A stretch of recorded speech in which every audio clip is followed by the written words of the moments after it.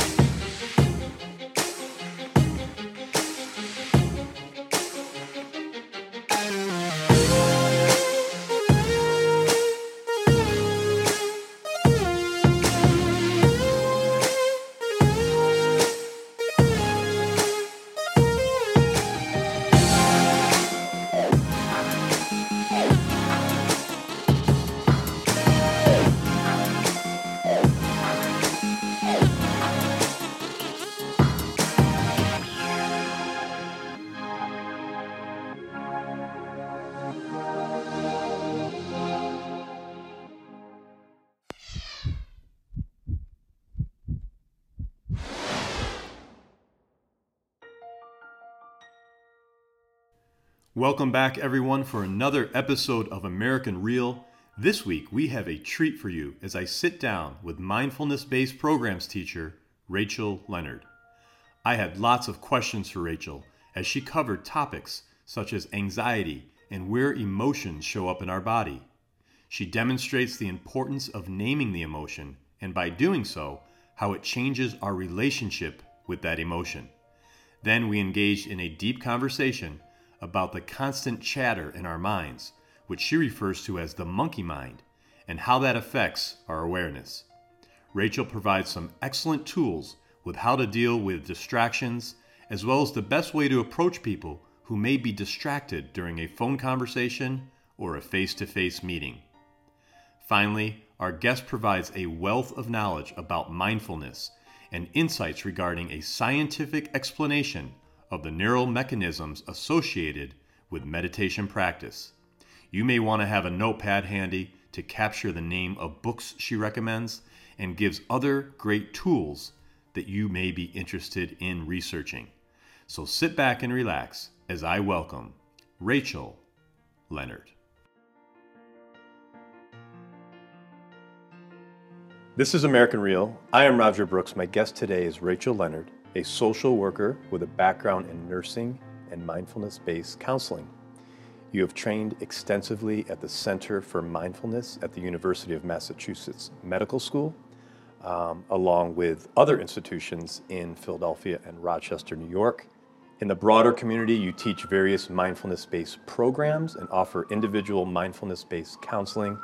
Rachael, welcome to the show. Thank you. Thank you. It's a treat to be here. So I think it's important sometimes to talk about how people come together.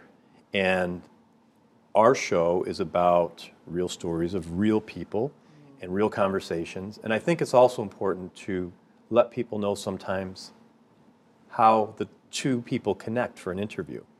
And it's no secret that you are the mom or mother of our producer, Michael Leonard. I am. And we had met on occasion at different events, and we've talked about your work. And every time I met with you, I felt we have to have her on the show. And I'm so glad it all came together today. Me too. Me too. So mindfulness is one of those topics that I think is becoming more and more known. It's being talked about even in the workplace. I know at my workplace we talk about it. And really excited to have this conversation today because I don't know if a lot of people are exposed to it in a professional way. You do this for a living. And I know we're going to go through a lot today to hopefully talk about some examples and teach people some different skills, or at least be aware of different things that can help us from a mind standpoint. Absolutely. It's more than a mind standpoint, Roger, because what we know is that the mind and the body and the emotions are all interconnected. So mindfulness is not just about the mind. It's about present moment awareness. John Kabat-Zinn, who started the mindfulness-based stress reduction program at University of Massachusetts Medical Center back in the late 70s, describes mindfulness as being intentionally present in the moment, aware, intentionally, with an attitude of non-judging. And that last piece is a tough one because we're often judging ourselves. But as we practice mindfulness, and we often use mindfulness and meditation interchangeably, so I may actually use them interchangeably as we talk here, but we're bringing our attention very purposefully to the present moment, noticing not just what we're thinking, but we're noticing emotions. We are noticing what's arising in the body. And noticing, for example, let's take a good one today might be anxiety. A lot of people feel anxious. And they can name, I really feel anxious. But when we ask, where does that show up in your body? Oftentimes, folks will say, I don't know, I never thought about it. So mindfulness is awareness of where those emotions show up in the body. Interestingly, all of our emotions resonate somewhere in the body. For example, I might ask you, if I may, think of a recent strong emotion. And can you name that emotion? Sadness. Sadness. Where does that sadness resonate in your body? Where do you feel it? Here. Yeah. By naming it, you're actually doing something in your brain, which is very good for you. We can talk about that in a moment. But you are holding that emotion with a bit of compassion. So we drop the judging, paying attention in the present moment on purpose and non-judgmentally. So we're naming it and maybe holding it with compassion. And interestingly, when we do that, it changes our relationship to the emotion. And we're able to work with it. So when you talk about being present and having awareness, so as you're talking about that, I'm thinking, should I be thinking or should I just be focused on, and this, I guess in any conversation, that's what I struggle with is when you're aware, can you be aware with the person you're speaking with and think, or should you just be 100% focused on what they're saying? What a great question, Roger. People often come to the practice of meditation thinking that they're going to be able to shut off their minds. It's perhaps not very therapeutic, but the appropriate response is often good luck. Good luck trying to shut off your mind because we're narrative beings. We humans, for as long as we humans have been on the planet, are narrative beings. We've got stories. We've got stories about the past. We've got stories about the future. And while we are engaging here in our conversation, our minds are preoccupied with other things. But using the breath, what a great tool. And we can do this anywhere because we're always breathing. So we become aware of the thought, breathe, come back to the present moment. So it's normal, and perhaps this may make you feel a little bit better, Roger, about those stories going on in your head, because this is normal. We humans are narrative beings.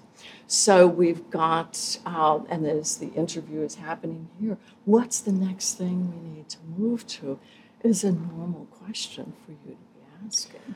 No, and I'm really glad you just mentioned that because as part of what I do and others that interview people is you have to be thinking ahead, but you also have to remain present. So I'm trying to develop the skill of listening to give a person a platform to be able to speak, but also know what's coming so the conversation flows naturally. Right. A fun little practice, we call it dipping. So as we're talking, we can, each one of us, silently dip into ourselves and notice. We're just noticing what's arising in the thoughts, the body, and the emotions. And we can do this while we're chatting here.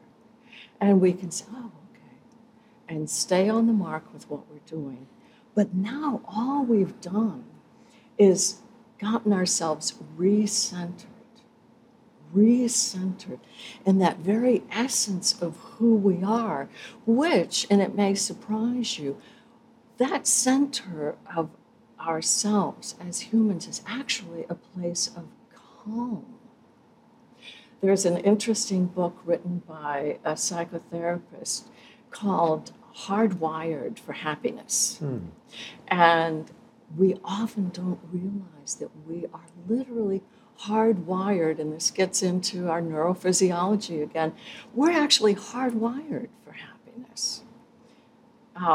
What a relief to know that. Yes. Because as we take that one mindful breath, we can get regrounded, recentered, right in the middle of what's happening in our lives. So I have a question related to our last topic here, and that is, so I think people, I struggle with it, I know, and I'm trying to get better at it, and I know a lot of people struggle with this. So you've talked about being present and the importance of being present. How does one handle if you're on the phone with someone or in a meeting or out to lunch and the person is on their phone or they're distracted and you're on the phone and you could hear them typing? They're not really listening. Another wonderful book on communication, Crucial Conversations. I think it's a must-read for everybody. Anybody who communicates with other humans should read Crucial Conversations because it does step-by-step guidance in how to have these difficult conversations. And mindful communication is a topic unto itself. Yes. And so we'll often use I statements rather than saying, you're typing, I can hear it. And that makes me think, and here's the narrative that's going on. It automatically pops up. And I know you're not listening to me fully because you're typing. Should I call you back later? So in this moment, it might be good for you to dip in and notice where whatever emotion is popping up, because there's an emotion associated with this. So noticing that emotion, where it's resonating in your body, and then breathe. One breath. And what if you're dealing with someone, especially in a workplace, as a superior, and the superior is known to do that or constantly does that to you and others? Is there a way to have that conversation where there's not a lot of friction? You bet. Great. Start with heart is one of the steps that they talk about in crucial conversations. Also using I statements rather than you, because it's very accusatory sort of Good point. posturing, verbal posturing. And of course, the body language comes along with it. So when things go like this between us in like this conversation, I feel, and then just state how you feel. I understand that you have something important to say to me, and I respect that. The way we're conversing right now, I feel is not being effective for me. So you keep it in the arena of yourself. I feel this, and you drop any kind of accusations. So I don't feel as if we're connecting well right now. Would it work for you if we pick up this conversation in a few minutes or? No, and everyone that's listening to this, that's really good information, because I know for a fact that a lot of people go through this every single day and they don't know how to handle it. So Yes. those tools and tips that you just gave are little, as I call, golden nuggets. So appreciate that. And I will post a link to the book that you, or both of the books that you recommended. I'm sure we'll talk about others as well. Another thought in these crucial conversations is taking a moment for yourself to honor whatever's coming up for yourself in the midst of a challenging conversation, and then also honoring where that person is coming from. And that's a tough one for a lot of us, because truly we bring all of our stuff with us when we come into a conversation. Say a supervisor comes in and it's the start of the day, and for some reason that is not known to you, they seem angry. And we have no idea what the person has been through before they walked in the door. All we know is that right now they appear angry or anxious or whatever. And so honoring their experience and saying, okay, but not taking it on ourselves. Right. And maybe something very frustrating happened in the morning, and for whatever reason, that individual has not let go of it. So they come in, and since they can't kick the dog, they come in and verbally kick you. And so saying, that's their stuff. And again, the non-judgment, right? Right. And honoring all that this person brings. Not that we have to take ownership of any piece of it. As a friend of mine often says, my responsibility is to keep my side of the street clean. Mm-hmm. Simply to say, I'm not responsible for other people's emotions or actions.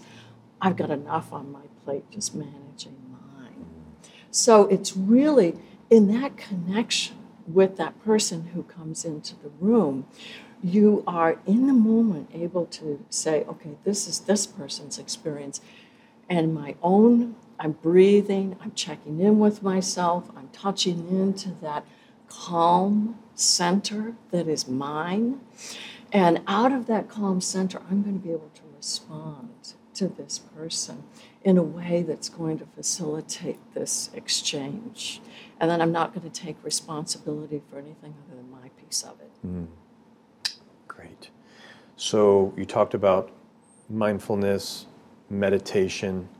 You touched on them a little bit, what they are. Now let's talk about what they're not. Okay. Meditation. I can't do that, is what I often hear. I can't just sit there and do nothing.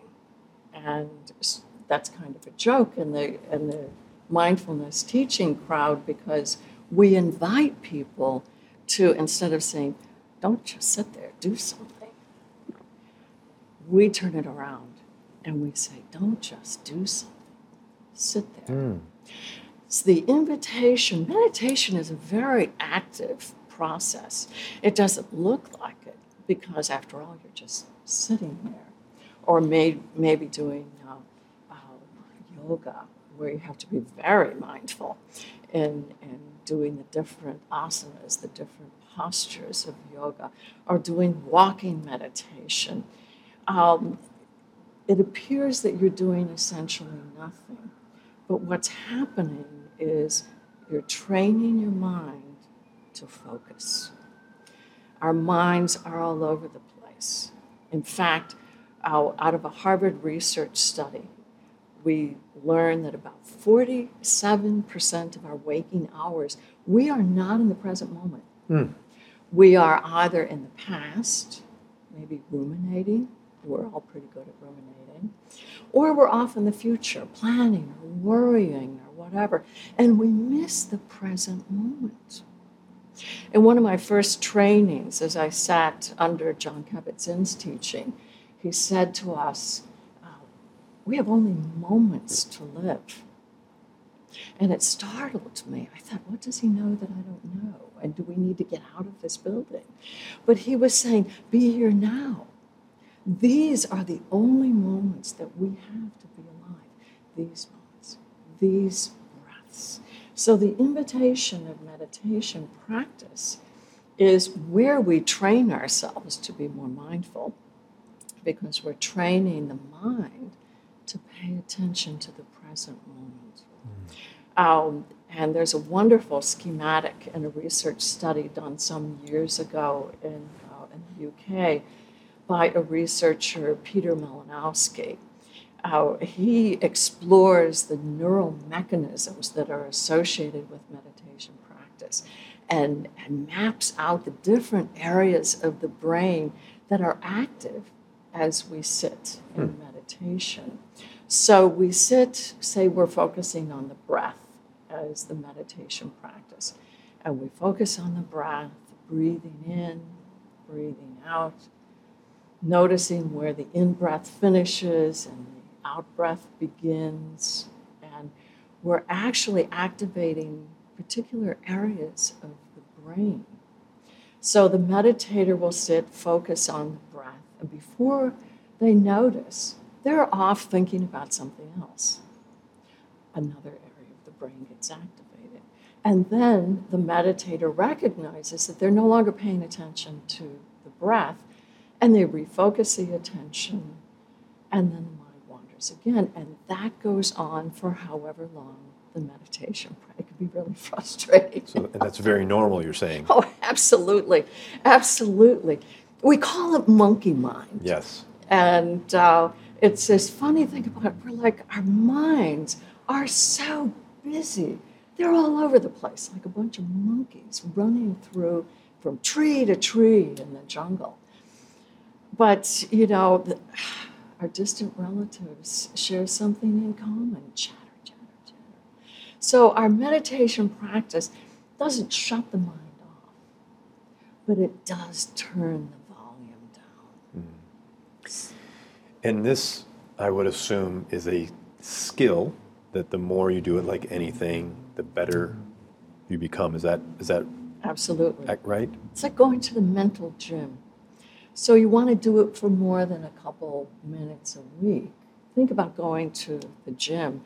Well, I'm just going to lift weights for a couple minutes and maybe I'll come back later in the week. Well, good luck getting stronger. Same thing with our meditation practice. The more we practice, the better we get at it. And here's where the non-judging fits in too, because I can't do this. I can't stay focused. So I guess I'm not going to be very good at it. Or maybe I'm not breathing right. And I hear it often. And to those folks, I say, well, first of all, let me say it's normal. And second of all, let's just look at doing it over and over. So I used to work with chronic pain patients.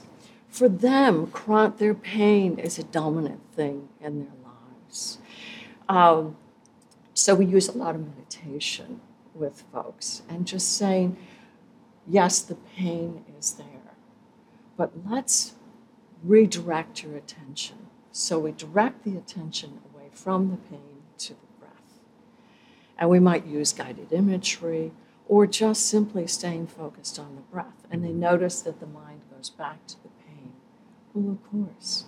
So each time that they notice that the attention goes back to their pain, we invite. We don't force. We just invite your attention back to the breath. So we start out with small meditations. Sometimes we'll say, let's use a doorknob meditation. The next time you go through the door, you put your hand on the door and pause and take a breath. Breathe in intentionally, breathe out intentionally, and then go through the door. You've done a doorknob meditation simply by focusing your attention in the moment on the breath. And then let it grow from there. Grow it to 3 minutes, grow it to 5 minutes. Research tells us that if we meditate daily for about 10 minutes, we're going to create changes in our brain and how the different networks talk to each other in our brain. Fascinating. Where does gratitude play into this? Because that's something I've been trying to practice lately, is bringing more and more gratitude to my mind and expressing it, not only internally, but externally to people. Is that part of this practice? Absolutely. Absolutely. There are meditations focusing on gratitude. Different meditation practices activate different areas of the brain. What comes to mind with your question is a practice called loving kindness meditation, which may surprise you, usually starts with yourself. We're our own worst enemies. We're our own critics. Nobody can criticize me better than I can. And so in loving kindness, using 4 simple messages, affirmations, starting with yourself and then moving to someone that you have a close relationship. We might call that person a benefactor, someone who you have this deep connection with, and then moving to someone else that you have a loving relationship, and then moving to someone that you have a neutral relationship, and then moving to someone that you have a difficult relationship with, and then expanding that meditation out. You can even extend it out to the stars, to the entire universe. But simple affirmations, starting with yourself. May I be happy. May I be free from inner and outer harm. May I be healthy. in body, mind, and spirit. May I live in peace with ease of well-being. Those are 4 affirmations that I commonly use. There are many others, and of course the internet offers a truckload. Also apps like Headspace, Yes. Insight Timer are a couple popular ones. But there are a lot of, YouTube has tons of things, and going to the different Center for Mindfulness at UMass, Center for Mindfulness at University of California, San Diego, streaming meditation practices, and of course there are many more. Yeah. And the experts like a Deepak Chopra. Oh, well, yes, yes, I love to listen to his messages. yes, yes. The Dalai Lama. Yes. Sharon Salzberg is another favorite of mine. She was one of the co-founders of Insight Meditation Society. And this brings up another interesting point, Roger, because oftentimes people think that meditation is a religious practice. It's a human practice. Our capacity to be present in our own good company is something that we all own as human beings, and to be able to touch into that. Getting back to your point about gratitude, I am grateful for this day. I am grateful for this breath. But these statements stimulate areas of your brain. That's so fascinating. That's so fascinating how we can actually encourage the communication among the neural networks of our brain simply by how we use mindfulness and meditation practice. What do we say to those that do judge this as a practice? Or do we not say anything at all, for the naysayers? Or for the person who's just struggling with, and good point about the religion, because I think a lot of people think that as well, but what if they're just struggling with, that's hocus pocus? Yeah. And we still hear it. We say, oh, mindfulness, it's just a buzzword. Well, go ahead, try it. Try a little meditation and see what happens. And say, I hear what you're saying. I hear that you think it's hocus pocus. And I respect that that's how you feel. Notice we're back to the I statements. Yes.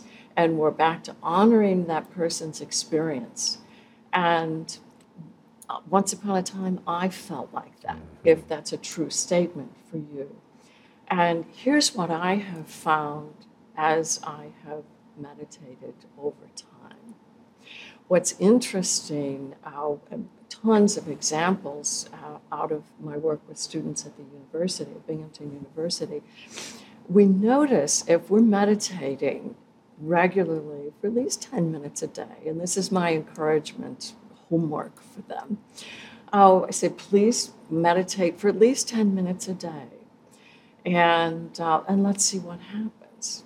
Long about 4 weeks, those who are meditating regularly come in with unusual, not unusual really, statements like, I was studying for an exam the other day, and my friend said, what on earth has gotten into you? You are not freaking out.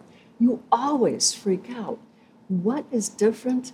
And can you show me how to do that? And the student came in and said, I don't know what it is. Do you think it could have anything to do with my meditation? And I said, well, yes. That's great. And another student who says, I have this great friend, but we get into arguments a lot. This particular time, we got into an argument. He started calling me all these names. Now, this student had been meditating for about 8 weeks at this point. And he said, we got into an argument the other day, and he started calling me names, and instead of yelling back at him, which I typically do, I just looked at him, and I realized I don't like the way he's treating me, so I'm not going to treat him like this. And I turned and walked away. And that's new for me. What do you think that's about? It's remarkable. It is. And it brings us to that other point about mindfulness and meditation practice, because when we are doing our own practice, we're becoming more self-aware. So we're able to self-regulate our emotions, handling stress. And there's a whole, again, neurophysiology of stress reactivity. When our meditation practice becomes a regular part of our lives, we find that we're able to manage our stress better because of how the prefrontal cortex up here in the brain communicates with that emotional trigger back in the reptilian brain. And it just calms things down. And that leads to my next question that I wanted to ask you, because I've been practicing this for the last couple of years. And what I've noticed is, okay, it started out 10 minutes a day, 15 minutes a day. Now I feel, and I just want to see if I'm sane or not, I feel like the entire day is a meditation, almost. Like, not that I'm in that state, but that my mind is now trained better to react to emotion or not react, whatever, much different than I used to. So I feel like it's always with me versus just in the beginning it was that 10 minutes of calm. Yes. Is that normal? Absolutely. Absolutely. And you nailed it, really. Your meditation practice is with you always because you're able to touch in, to self-regulate. You're seeing more clearly, with greater accuracy, with less judgment, because you're more grounded, because you're more aware. My guess is that this affects your communication with everybody around you, because there's this whole intrapersonal practice of mindfulness, paying attention to what's arising, emotions, body, thoughts, and it automatically moves out into interpersonal awareness. And I should add that, of course, there's still many moments where I'll go back to some old ways with a reaction, say, to the kids. Mm-hmm. But then something new that I'm doing is that I'll go and apologize to them, because now I'm aware of, reacting that I shouldn't have reacted like that. But now I'm able to go back. So I think it helps them to see that I recognized it, and then they're able to recognize their mistakes and hopefully do the same with their interactions. Exactly. And you're able to touch into, oh, wow, I really fired off. The fact that you can go and you're teaching, you're absolutely teaching.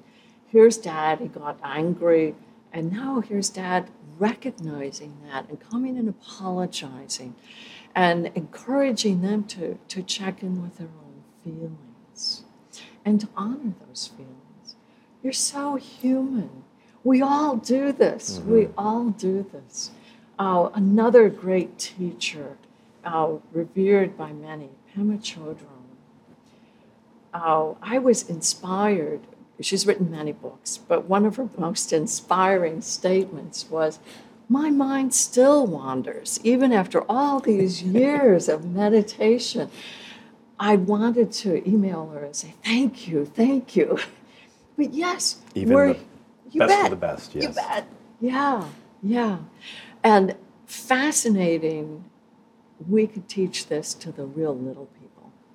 They're teaching this. I got a phone call from my grandson the other day. Oh my gosh. my grandkids call me Mimi. And so here's a phone call, and he says, Mimi, my teacher at school is teaching us mindfulness. I'm wondering if you could come and do something, just talk in our class someday about mindfulness. What a privilege. What a privilege. And of course, I felt, and this is me dipping in and feeling the emotion, where that emotion, which I will name gratitude, resonates in my body. And it starts in my heart and then just pours through my body. So I thanked my grandson. And I said, please thank your teacher for this opportunity to share. Now, my grandson is 10. He has 7-year-old triplet sisters who, when they were 3 years old, and this gets to the point of teaching young people to focus their attention in the present moment, non-judgmentally. I had charge of the girls one night when we sent our son and daughter-in-law out for a date. We said, please go. We've got this covered. And the 3-year-olds, typically of 3-year-olds, began to miss mommy and daddy. And they began to cry. And how am I going to console these little ones? And I said, well, let's read a book. They love to read books. And so we read another good resource for kids, and there are many, Moody Cow Meditates. And we read about how a little boy, when he becomes angry, turns into Moody Cow. And his sister taunts him. Moody cow, Michael is a moody cow. And so he goes off, Moody Cow, goes off to visit Grandfather Cow, who teaches him how to meditate, how to regulate his emotions and calm himself. So we read the book together, and then I offered listening to our breath. And one of the girls said, your breath doesn't make a noise. You can't hear your breath. And I said, well, let's listen. 3-year-olds missing mommy and daddy took a few breaths with me. And as we sat there, let's take a deep breath, breathing in and out.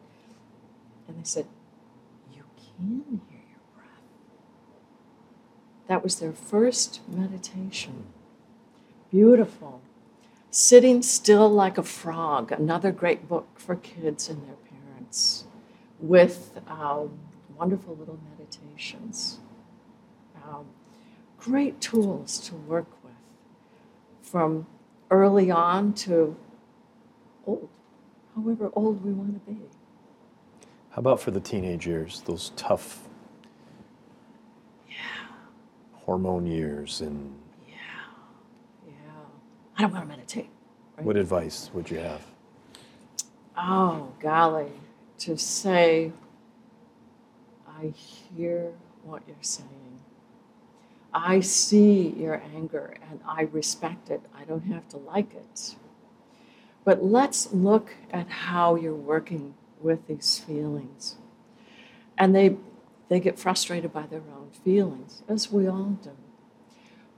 Good to normalize those feelings. Another great resource is Dan Siegel, who is a child psychiatrist at UCLA. Teaches and writes extensively on interpersonal neurobiology. Fascinating.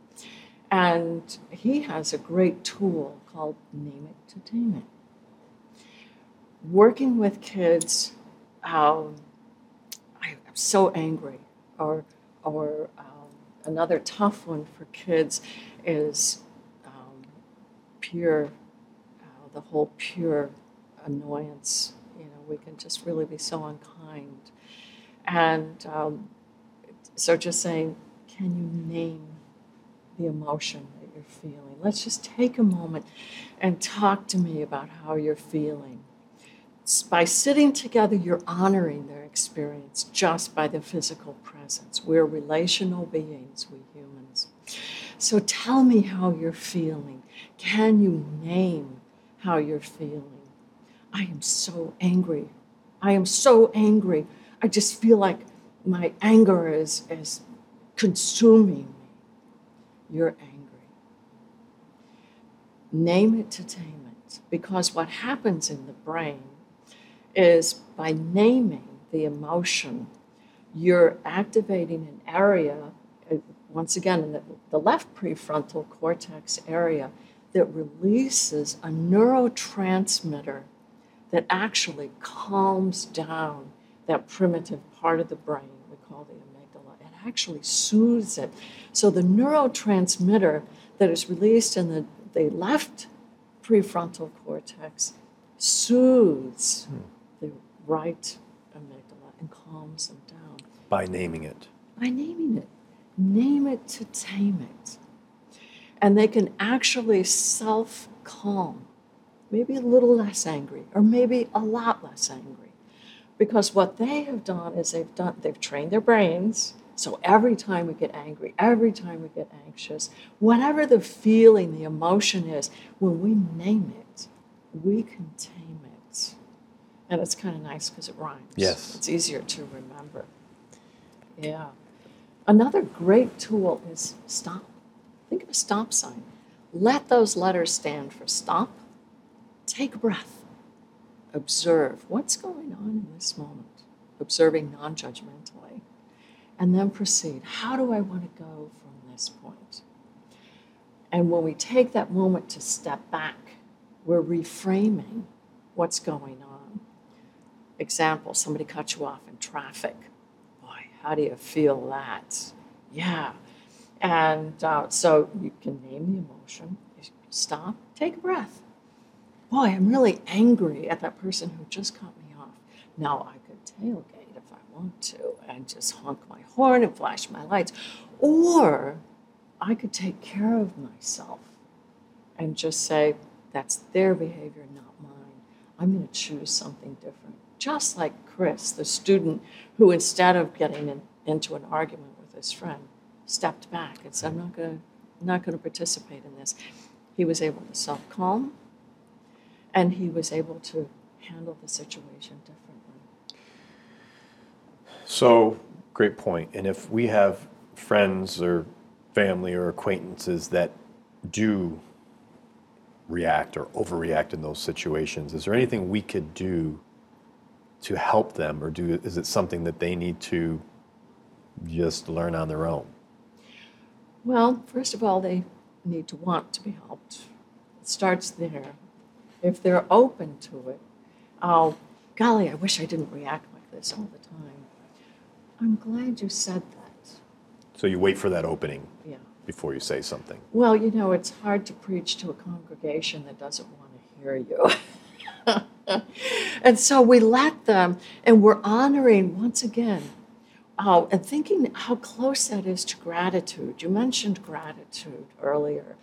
And honoring is it's akin to gratitude, at least as I understand it, because we're grateful that they have shared something.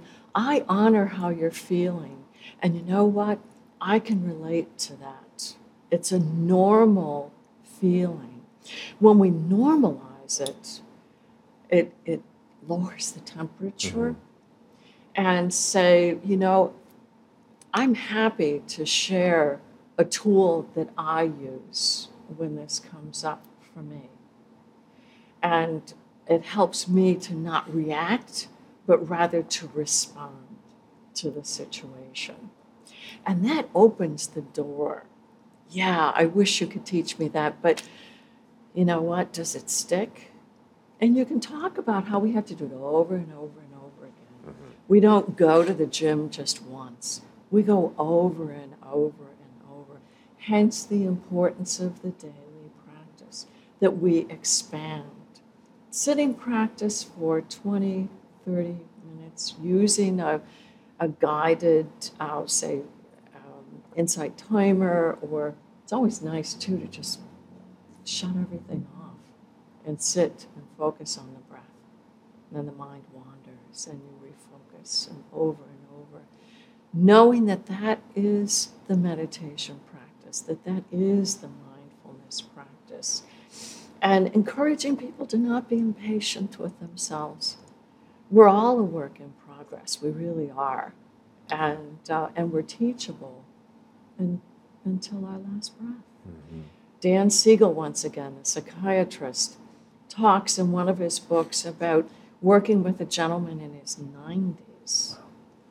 We used to think that once the brain was finished developing in the mid-20s, as we used to say, and then we just keep losing brain cells after that. It's like, we got to ditch that idea because it's not true.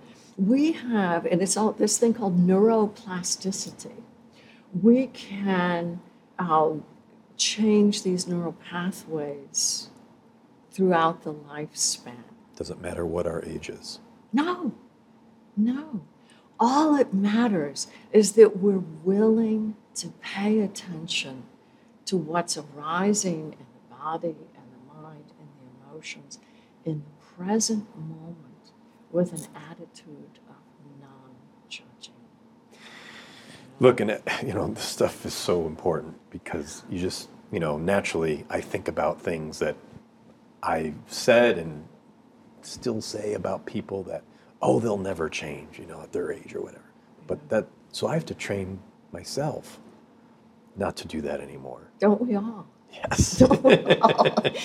And moment by moment, and you're holding one of my favorite books, Roger, Altered Traits, co-written by Dan Goleman and Richie Davidson, who've been buddies since the 70s. And Richard Davidson has, his laboratory is in Wisconsin, and tremendous researcher on what's going on in our brains with meditation. Of course, he has a website with a lot of teaching in there. But in this book we call Altered Traits, we move from the sitting practice of state mindfulness. So we're paying attention in the present moment as we meditate. State practice.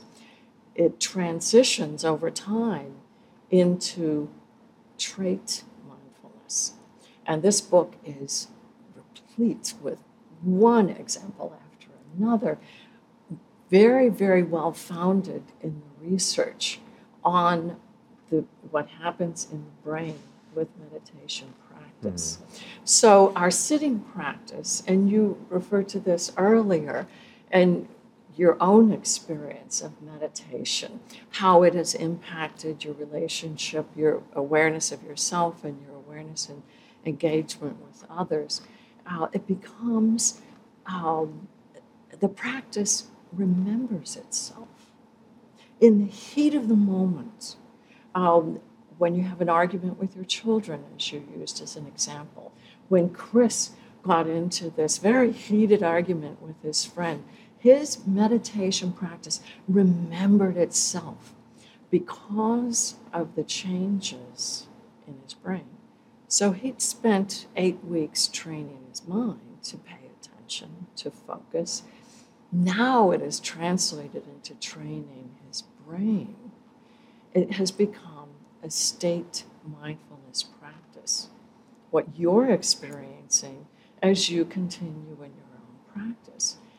You're mindful throughout the day, I think was how you said it. Yes. Yeah, it's a meditation practice throughout the day.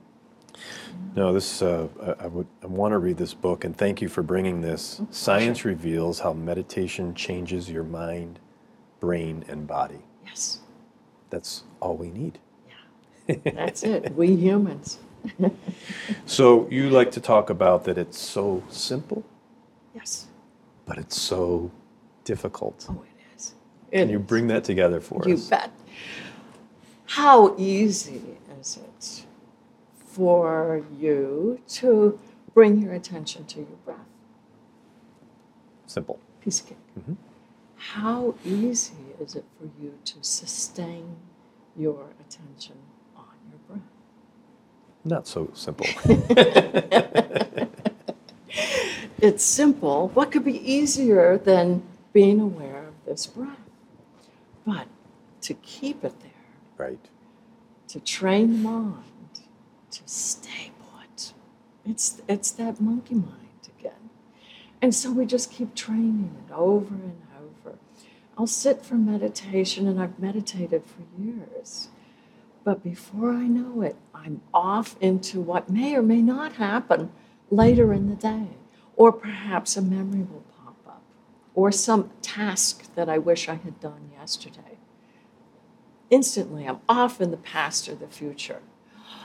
I'm aware, and I come back to my breath over and over and over. And as we practice it, it becomes easier over time. But it's not easy. It's not simple, but challenging, very challenging. And you also gave the example earlier of the woman doctor, I believe it was, who also said this, right? That she still struggles. Pema Chodron, a wonderful, wonderful Buddhist nun, and just a phenomenal teacher and writer, I have to say. I enjoy her books so much. Her teachings are so rich. And yes, she acknowledges, as do the other great teachers, and there are many, these guys that wrote Altered Traits, John Kabat-Zinn, and I could go through a laundry list of my teachers that I've appreciated personally. Florence Melio Meyer, who's been such a strong teacher for me. I appreciate how the compassionate embrace of the challenge of being human. This being human is a guest house, as the poet Rumi tells us. Every morning a new arrival, a depression, a madness, and so on. And he tells us that we should welcome them all because each is a guide from beyond. We have these human experiences throughout the lifespan. We are always learning. We are always growing. We could always take that opportunity to be present, moment by moment, breath by breath. Can we talk about fear? And again, I'm just trying to use some examples so people could relate. And I guess I could use my mother as the prime example in my life, that always fearful of everything, especially when it had to do with us kids. Be careful. Don't do that, or everything was fear-based. So I guess two questions. How do we deal with fear for ourselves in managing that fear? Because now that I have children, I have some fears for them, but I'm trying to manage that. And then how do we work with someone like a parent who has that fear-based, I guess, mindset, for lack of a better word, when it has to do with the relationship? Sure. Fear is probably one of our oldest emotions. We humans, in the early days, as hunters and gatherers, we had to watch out for the saber-toothed tiger that might be ready to attack us. So fear is a very old emotion. And that little amygdala that I was talking about is the emotional sentinel back in the primitive, very reptilian brain. So we share that fear with other species. And knowing how deeply rooted that is in us as humans, we can normalize it and say, yeah, fear is common to all humans. And so recognizing, once again, name it to tame it for ourselves. I feel fear. It's important, too, to recognize that emotions are passing. We are not our emotions. We experience emotions. And if we allow them to take over, they can. But we are not our emotions. We are much more than that. So you're saying when the emotion happens, acknowledge it, but then release it? Let it go. Let it go. And fear is a tough one because it has a tendency to hang on. I'm not going to let you go. And it's like, you know what? This is fear. I'm feeling fear. It is a normal human emotion. Now, when I say that to you, do you experience something in your body? When I tell you that when you experience fear, that it is normal to humans and that it is something that will come in this moment but pass, that you can let it go, that you can release it. Does that change anything for you physically? It does, but I've been practicing that now for a couple of years. So 2 years ago, I don't think I would have processed it the same because it was the first time I heard it. Yes. But now that I've been practicing it, yes, I do understand, and I've been doing it and living it, that fear comes in. I no longer hold on to it like I used to. But are you able to identify where in your body that resonates?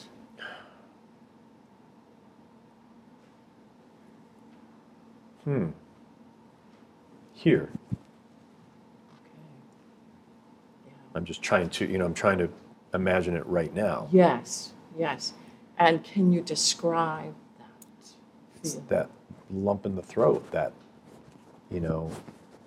anxiety, Yes. just the emotion that's all built up right here. Now breathe into that space. Take in a deep, relaxing breath. Release on the out breath. What happens when you do that, Roger? Feels good. Yeah. So giving that gift to your fearful mother. Mom, I see that you're feeling fearful. And, it's very much like our thoughts. Our thoughts come and go. Our thoughts are nothing more than mental events. Mom, what in this moment is making you feel fear? And I'm worried about you going on this trip, Roger. I don't want anything to happen, say, as an example. Mom, I really appreciate that you feel that for me. And so I'd like to share with you something that I do when I feel fearful for my kids. You feel fearful? Of course, Mom. It's a normal human emotion. So you've normalized the experience, and now you're going to share a tool because she's curious, perhaps. She'd like to know what you're doing. Here's what I do. Whenever I feel fear, and Mom, sometimes I can really get afraid, terrified. I can say that to you. There are times when it just overwhelms me. So what I do, isn't that interesting? I'm doing it right now. Automatically, I'm taking a deep breath in, and I'm just going to let that feeling go as I breathe out through my mouth. Can we do that together, Mom? And I can't wait to try it. share it with her. Yes, Share I've never it done with her. that, so that'll be Yeah. interesting. And when we share these tools with folks, just the simplicity of name it to tame it, and of course we can back it up with scholarly research Right. and say, when you just sit there you're actually doing something really important for yourself, because you're training your mind to focus. You'll end up being able to remember things better. You'll get better sleep. I mean, there's so many benefits of meditation practice. And we can give this to one another so simply. A 3-year-old can do it. A 90-plus-year-old can do it, because we're humans having these experiences of the thoughts that come and go, like leaves down a busy brook, emotions that arise and pass, and the capacity that we have to self-regulate and say, I see that you're fearful. Can we talk about it a little bit more? And I'll share what I do. Same thing with anxiety. They're closely akin. It resonates in the body. We recognize where in the body that's showing up, and we can breathe into that. And just breathe into it and release it on the out-breath. Just let it go. It's an emotion that's strong in the moment, will dissipate. The more we practice this state mindfulness, the more it becomes a trait. And it seasons everything we do. You see it in your life, and being able to meditate throughout the day. You bring that awareness to each moment of each day. It's a trait, Roger. You've developed a trait. Yeah, no, and I'm grateful for it. Absolutely. And I'm so grateful to be able to pass on all of this wonderful information and tools to others. Super. We've talked about the self, we've talked about family, talked about little ones. What about in business? What do you recommend for mindfulness in business? Bringing yourself wholly to whatever you do is important. Thinking back to your scenario earlier of the superior who comes in and has a heated conversation, shall we call it, with you, and it's uncomfortable. And noticing whatever the dynamic is. Communication is such a huge thing. And various communications that we have. It's not just our words. Our words are actually about 7% of the communication. Think of it. Body language takes the bulk of it. 55%, I think, something like that. And the remainder is tone. Think of when somebody comes in and says, how was your day? Or they're typing, how was your day? You know, it's like, it's a different communication. How was your day?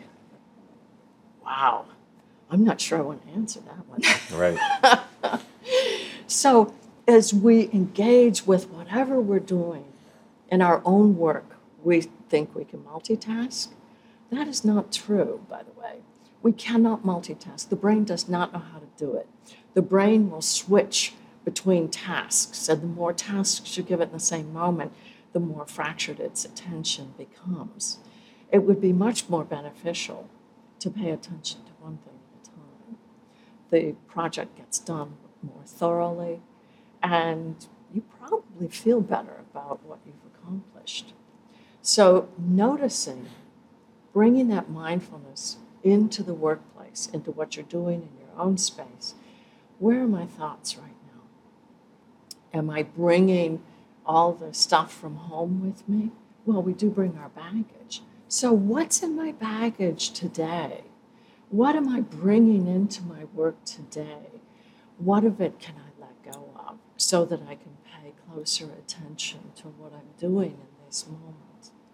And then as we engage with others in the workplace, using those tools of present moment awareness with them. Someone recently said to me, I get really frustrated when I try to talk to my secretary. And she tells me that she can hear me while she's typing. How do I get her to stop typing and pay attention to me? Once again, going back to crucial conversations, start with heart. She may feel overloaded with what she's got today, but that's not my problem. My issue is getting to communicate together. So here's the crucial piece. And so, say, for example, I'm the person who's asking my secretary to pay attention. And she's typing away and saying, go ahead, fire away, I'm listening. And I can say, I'm uncomfortable continuing to try to share what I want to get across while you're typing. Would you please stop typing? And so various tools with that, and then noticing when we do it to ourselves. You know, here I'm typing and I'm trying to answer the phone, and how can I have a meaningful conversation when I'm engaged over here? Yeah. Knowing that we can't multitask effectively might be a good place to begin. Definitely. I'm glad you brought that up, because that's another example of something I thought I used to be able to do. Now that I'm aware of it, I know I can't multitask. I can't. I don't know if anyone can. No, not really. We could only really focus on one thing at a time and do it wholeheartedly and, with full attention. Yes. When you try to multitask, here's another piece of it. As a short mindfulness practice, notice what's coming up in the body when you're trying to multitask. When you have the phone call, right, and you're typing something. Anxiety. And yes. So we're able to alleviate that by just practicing one thing at a time. Stop. Take a breath. Stop. Observe. Proceed. Yeah. I'm going to ask this person if I can call them back later. Or I'm going to say, I really want to talk with you, but now is not a good time. May I call you in 5 minutes or an hour or whatever is appropriate for you? You're honoring yourself in that too, and that you're setting boundaries. Boundaries are important, but you're mindful of what you need. And you're mindful of what this person needs. And you're honoring both. Sometimes it feels like you're juggling many balls in the air. It often is like that when we have high-stress jobs. Yeah. But learning to work with it is key. So there was another example I wanted to ask you about, and that is, so my lifestyle is my work. So people will say to me, I don't know how you do it all. You have a full-time job, you have a family, you do this podcast, you write, how do you do it all? And when I'm asked that question, I feel, I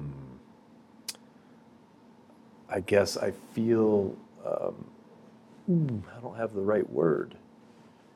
Let it surface for you. Yeah. From your body. Let your body give you the word. I guess I do this a lot, where I feel that I need to compensate or overcompensate for any goodness that I'm doing for myself. So I'll downplay it. So I'll either downplay it, or I'll brush it off and change the subject or make a joke or whatnot, where in reality my life is busy because that's the way I want it. I don't want to watch TV. I don't want to relax.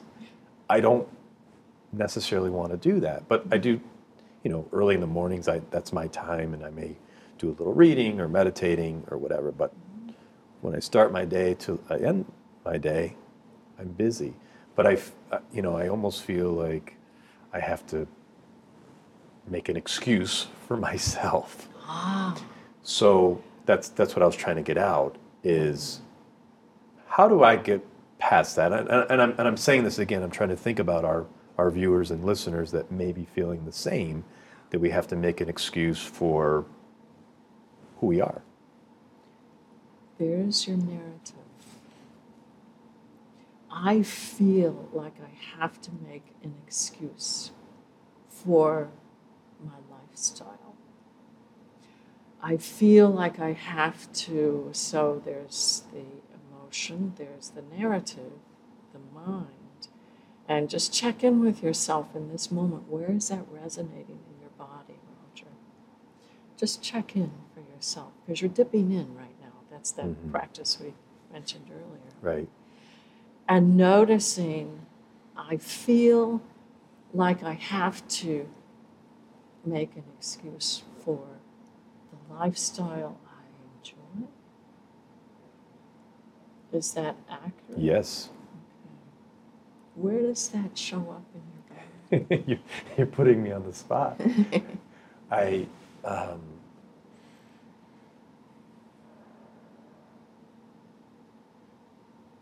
Again, I just feel it here.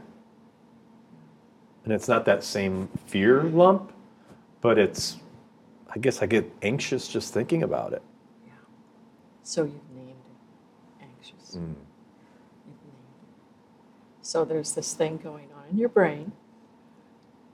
Your gamma aminobutyric acid being released from the left prefrontal cortex, soothing the right amygdala. That's going on right now because you've named it to tame it. But let's look at the judging piece of it. I feel like I have to, so there's a little bit of judgment in there, yes? Yes. Perhaps. And correct me if I'm inaccurate on any of this. So you know what that feels like in your body, and you've identified the narrative. You've identified the emotions. Let's use the stop sign. Stop. Take a breath. We're observing deeply what's going on because all of you, mind, body, emotions. Proceed. Let's proceed in a different way.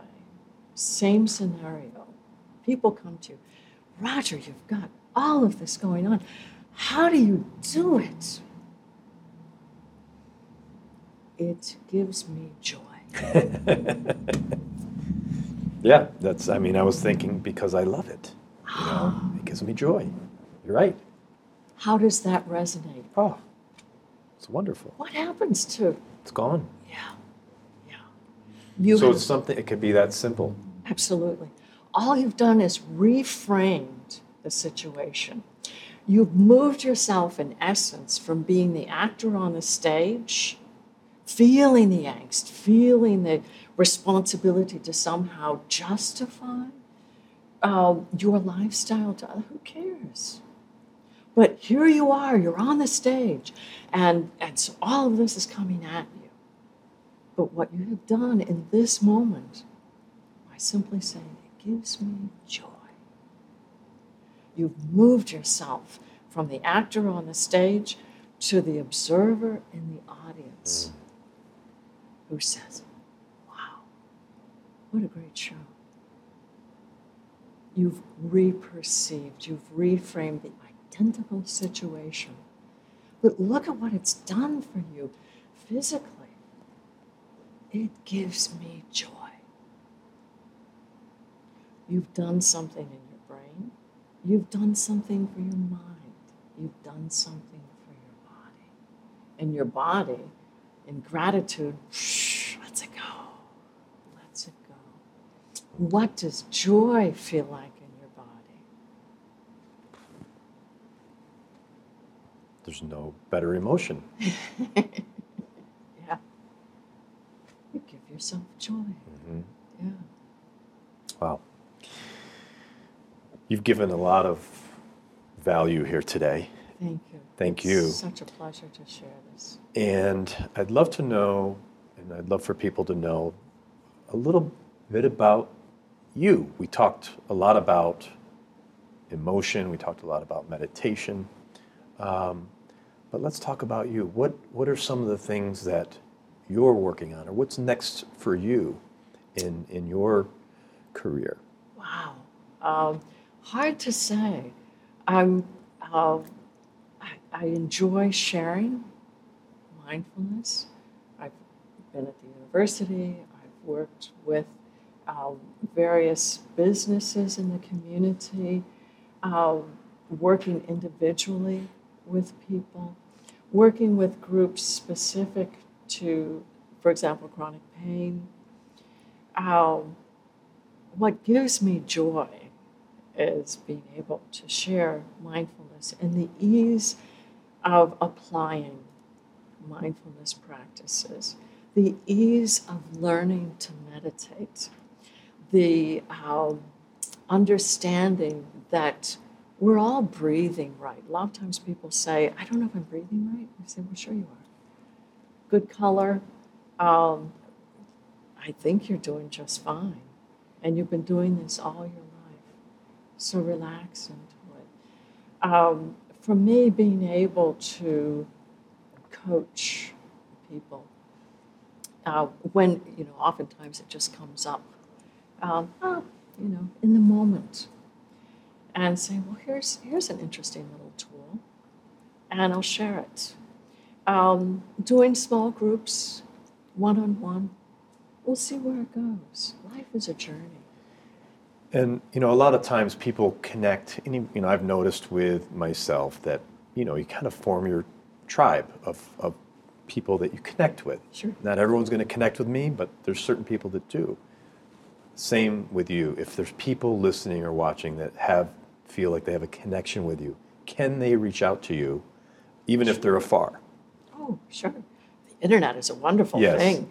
So it doesn't have to be in person, that your work. No. Okay. An email. I don't have a phone, and I'm not on Facebook. I'm really kind of a private person, but we could share your email for them. Sure. If they want to reach you. Okay. Sure, Great. absolutely, and I'm happy to connect with people that way. Locally here in Binghamton, sometimes we put groups together. Not a lot of planning, but certainly the interest to talk about, for example, a topic.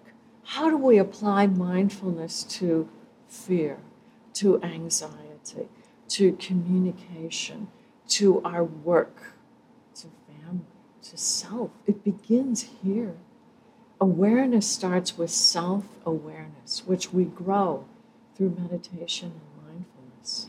And then it just automatically, just because we're humans, trickles out into relationships. So groups like that, if folks are interested, sure, let's do it. And what I'd love to do, if you're willing, is maybe we could host a workshop together here. Where you offer it to a group of folks that are local and want to come in. Oh, that would be awesome. It'd be fun. Yeah, I'll wait to hear from you. Great. Rachael, thank you so much. My pleasure. This has been wonderful. One last question before I let you go, and I ask every guest this because I'm curious, and at some point I'm going to put a book together of all these answers, and that is, what do you want your legacy to be? Of being helpful. That the work I do would be helpful to others. That's what gives me the greatest joy. Knowing that what I have to offer is of benefit. And that whoever I help, turns around and gives it away. Here's what helped me. Maybe it'll work for you. It's worked since the beginning of time. Our greatest teachers are the wisdom teachers, the Buddha, the teachings of Jesus. And once again, all the wisdom traditions, not just these two that I mentioned, but from the beginning of humanness. Yeah. Wonderful. Rachael Leonard, welcome to the American Real family. Thank you so What much a for sitting pleasure. down. Thank and I can't wait to share your story. Thank you so much, Roger.